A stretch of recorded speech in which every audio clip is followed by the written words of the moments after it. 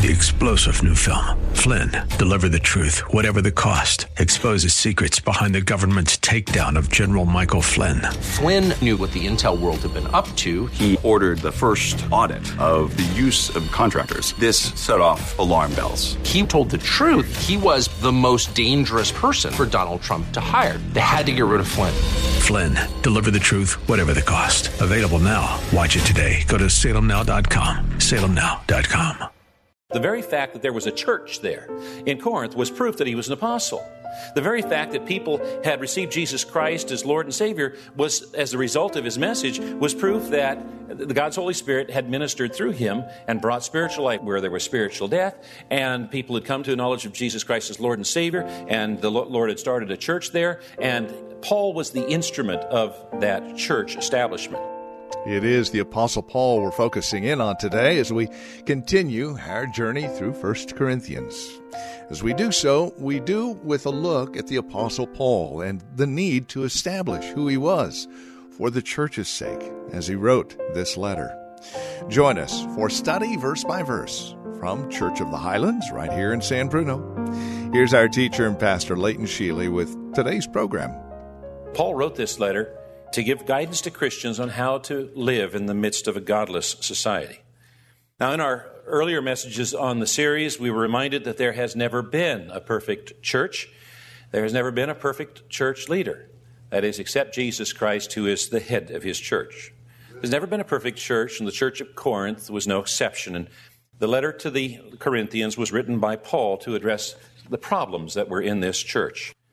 It reads, Paul, to be an apostle of Jesus Christ through the will of God, and Sosthenes, our brother, unto the church of God which is at Corinth, to them that are sanctified in Christ Jesus, called to be saints, with all that in every place call on the name of Jesus Christ our Lord, both theirs and ours. Now, when we look at this book, we call it a book, and the Bible is really a book of books. There's 66 books. There's 39 in the Old Testament, 27 in the New Testament. Some of those were not originally considered books. They were considered letters. They were considered epistles. And this was originally considered a letter by Paul to the church at Corinth. Now, when I receive a letter, the first thing I do is not read it, but look at the last page, because I want to see who signed it. I want to see who it's from, because if I know who it's from, then I'll have some idea of how to receive the letter. And sometimes, if I know the person well, when I read the letter that's from them, I can actually hear their voice in my head as though they were reading the letter aloud. And so I always want to know who it's from. Well, the Greeks and Romans were a little bit more efficient in formatting their letters, because rather than placing the sender's name at the end of the letter, as is the modern custom, they would put the names of the senders at the beginning of their letters. And in a joint letter, the names of others that were involved in either preparing or sending the message were also given as well. And then after the name of the sender came the name of the addressee, which might be a person or group of people. And then after that, a word of greeting or blessing was given as well. Now, Paul always gave his name at the beginning of his letters and frequently named other church leaders who were involved to one degree or another in writing or preparing or sending that letter. For instance, in this letter of 1 Corinthians, he mentions Sosthenes. And in 2 Corinthians, he mentions Timothy. Now, we talked about Sosthenes in weeks previous, and I wanted to make sure that we all understand that we are not 100% certain that the Sosthenes that's mentioned in 1 Corinthians chapter 1 is the Sosthenes that's mentioned in Acts chapter 18, but there's a very good possibility, if not probability, that they are indeed one and the same. The point is, however, and this point is true, that some people that today are enemies of the church and enemies of Jesus Christ might be people that tomorrow we call brother. Now, Paul generally referred to himself as an apostle, and he did this not for the purpose of identity, that is, to distinguish this Paul from another Paul that happened to be in the church at Corinth. In fact, the church at Corinth at this time was really very small. Some people estimate 50 to 60. It may have been as large as 100. And if there was another Paul in that assembly, in all probability, they wouldn't have to read very far in this letter, and they would know which Paul was writing it. So it wasn't for the purpose of distinguishing himself from another Paul, nor was it for the purpose of self-glory. In fact, we know that that's probably the farthest thing from Paul's intent, because he writes in chapter 15, verse 9, that he is the least of the apostles, whom is not even fit to be called an apostle, because I persecuted the church of God. And so he doesn't use the title for the purposes of self-edification or self-glory. However, it is important when one is going to speak to establish authority on a subject. For instance, if there was a conference of medical people, for instance, and somebody wanted to speak at the conference, they would call the central office, and the central office would probably say, well, what do you want to talk about, and what are your credentials? What kind of education do you have? What kind of experience do you have? What kind of background do you have? And if you don't have any credentials, then in all probability you're not going to get a chance to speak. And if you do speak, you're not going to have very many people who listen to you because you don't have the credentials, and therefore people don't know how serious to take you. Now, Paul was giving his credentials. This is something you need to listen to because this is serious. I'm speaking as an apostle of Jesus Christ. And he was an apostle of Jesus Christ, not by his own appointment or by a church's appointment, but by the will of God. So he wanted to be clear at the beginning that what he was about to say was done so with God's authority. Now, if you have the King James Version, you'll notice that there are a couple of words in the verse here that are in italics, the words to be. Now, if the words in the King James Version are found in italics, that means that they're not actually there in the original language. In the case of Greek in the New Testament, they're not actually there, that some editor put them in for whatever purposes he might have. So it should read, Paul called an apostle, not Paul called to be an apostle. Like someday he's going to be an apostle, but that's something yet to be. It's Paul presently called an apostle. Now, there were a number of reasons why Paul needed to assert his credentials as the apostle. First off, he was not numbered among the 12. Now, 12 was a really significant number to the culture of that day. When Jesus called his disciples, who were later called his apostles, he called 12 of them. 12 was a significant number. And then we know that Judas betrayed him, and Judas went out and hung himself after the crucifixion of Christ. And as a result, there was only 11 of the original 12. And when the apostles got together, it's recorded for us in Acts chapter 1, Peter stood up and said, listen, there's supposed to be 12 of us. There's only 11 of us because Judas has gone out and hanged himself. So we need to appoint somebody to fill that 12th spot. And they chose Matthias by lot. Now, some scholars have suggested that perhaps it was not God's intention to choose Matthias at all, that 12th spot of the apostles was really assigned to Paul, and that he was supposed to be the 12th apostle. In any event, Paul was not numbered among the original 12. And so people might have a tendency to think, Paul, why do you call yourself an apostle? Because you're not numbered among the 12 apostles. And Paul needed to establish, I am an apostle. Well, what was the credentials or requirements for being an apostle? Well, first off, the person had to have personally seen the post-resurrection Jesus Christ. And secondly, that person had to have been commissioned by Jesus Christ for the work of an apostle. Those were the two requirements for being an apostle. And Paul met both of those requirements on the road to Damascus, recorded for us in the book of Acts. And so he was an apostle by the will of God.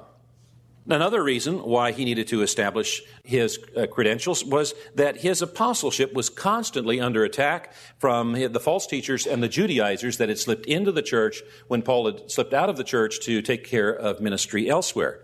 And you know, there's an old axiom. You tell a lie often enough and people will believe it. And we have ample evidence that that's true even today. And so these false teachers would come into the church, and they would continuously undermine the credibility of Paul's credentials as an apostle. They say, oh, you don't need to listen to him. He's not really an apostle. He's not among one of the 12.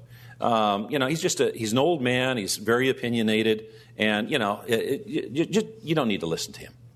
And so he needed to establish, no, I'm not just an old man with lots of opinions.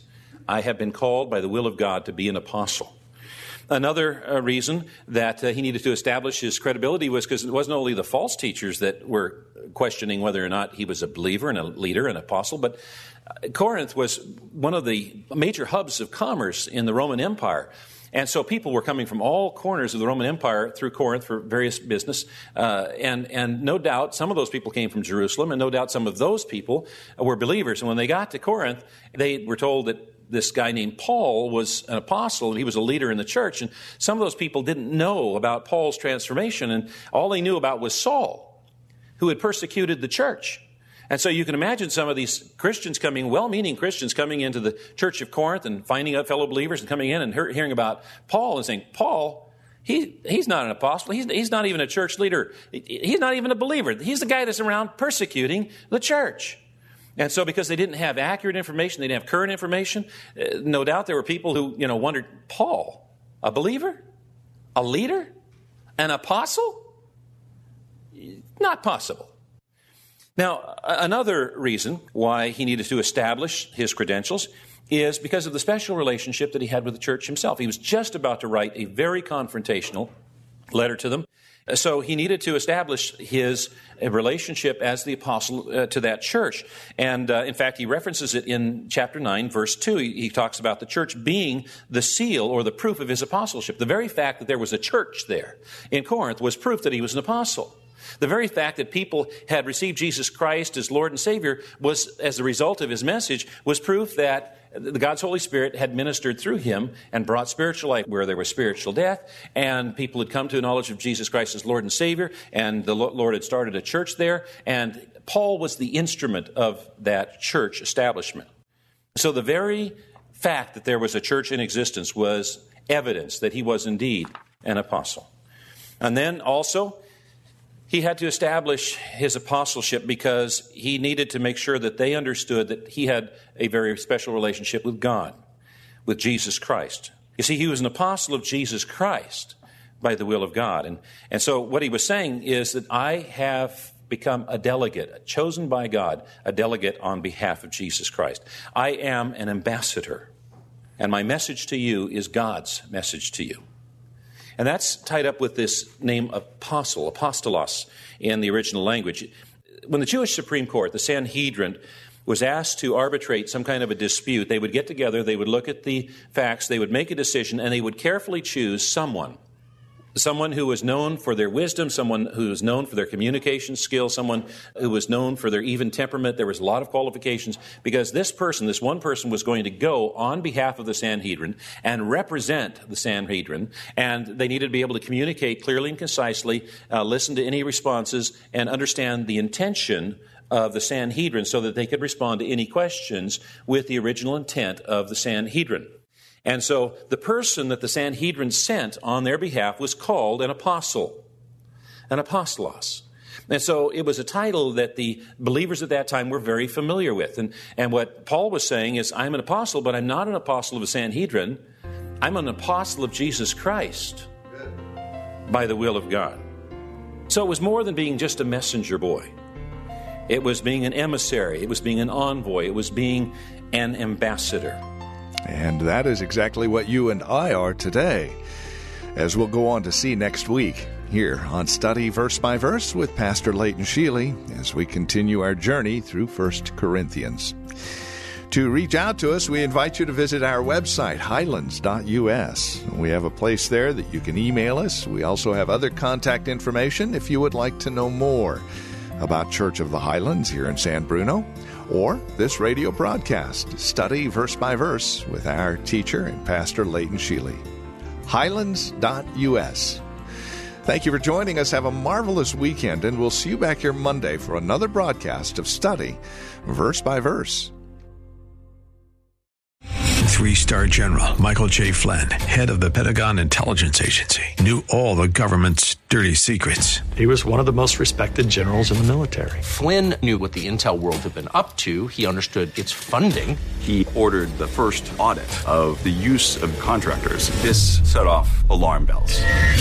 The explosive new documentary, Flynn, Deliver the Truth, Whatever the Cost, uncovers the facts behind this scandal. Flynn told the truth. He was the most dangerous person for Donald Trump to hire. I find out the worst enemy that I'm going to face in my life is right here in America. They took my assessment and they wanted me to change it. And I was like, I'm not changing it. They had to get rid of Flynn.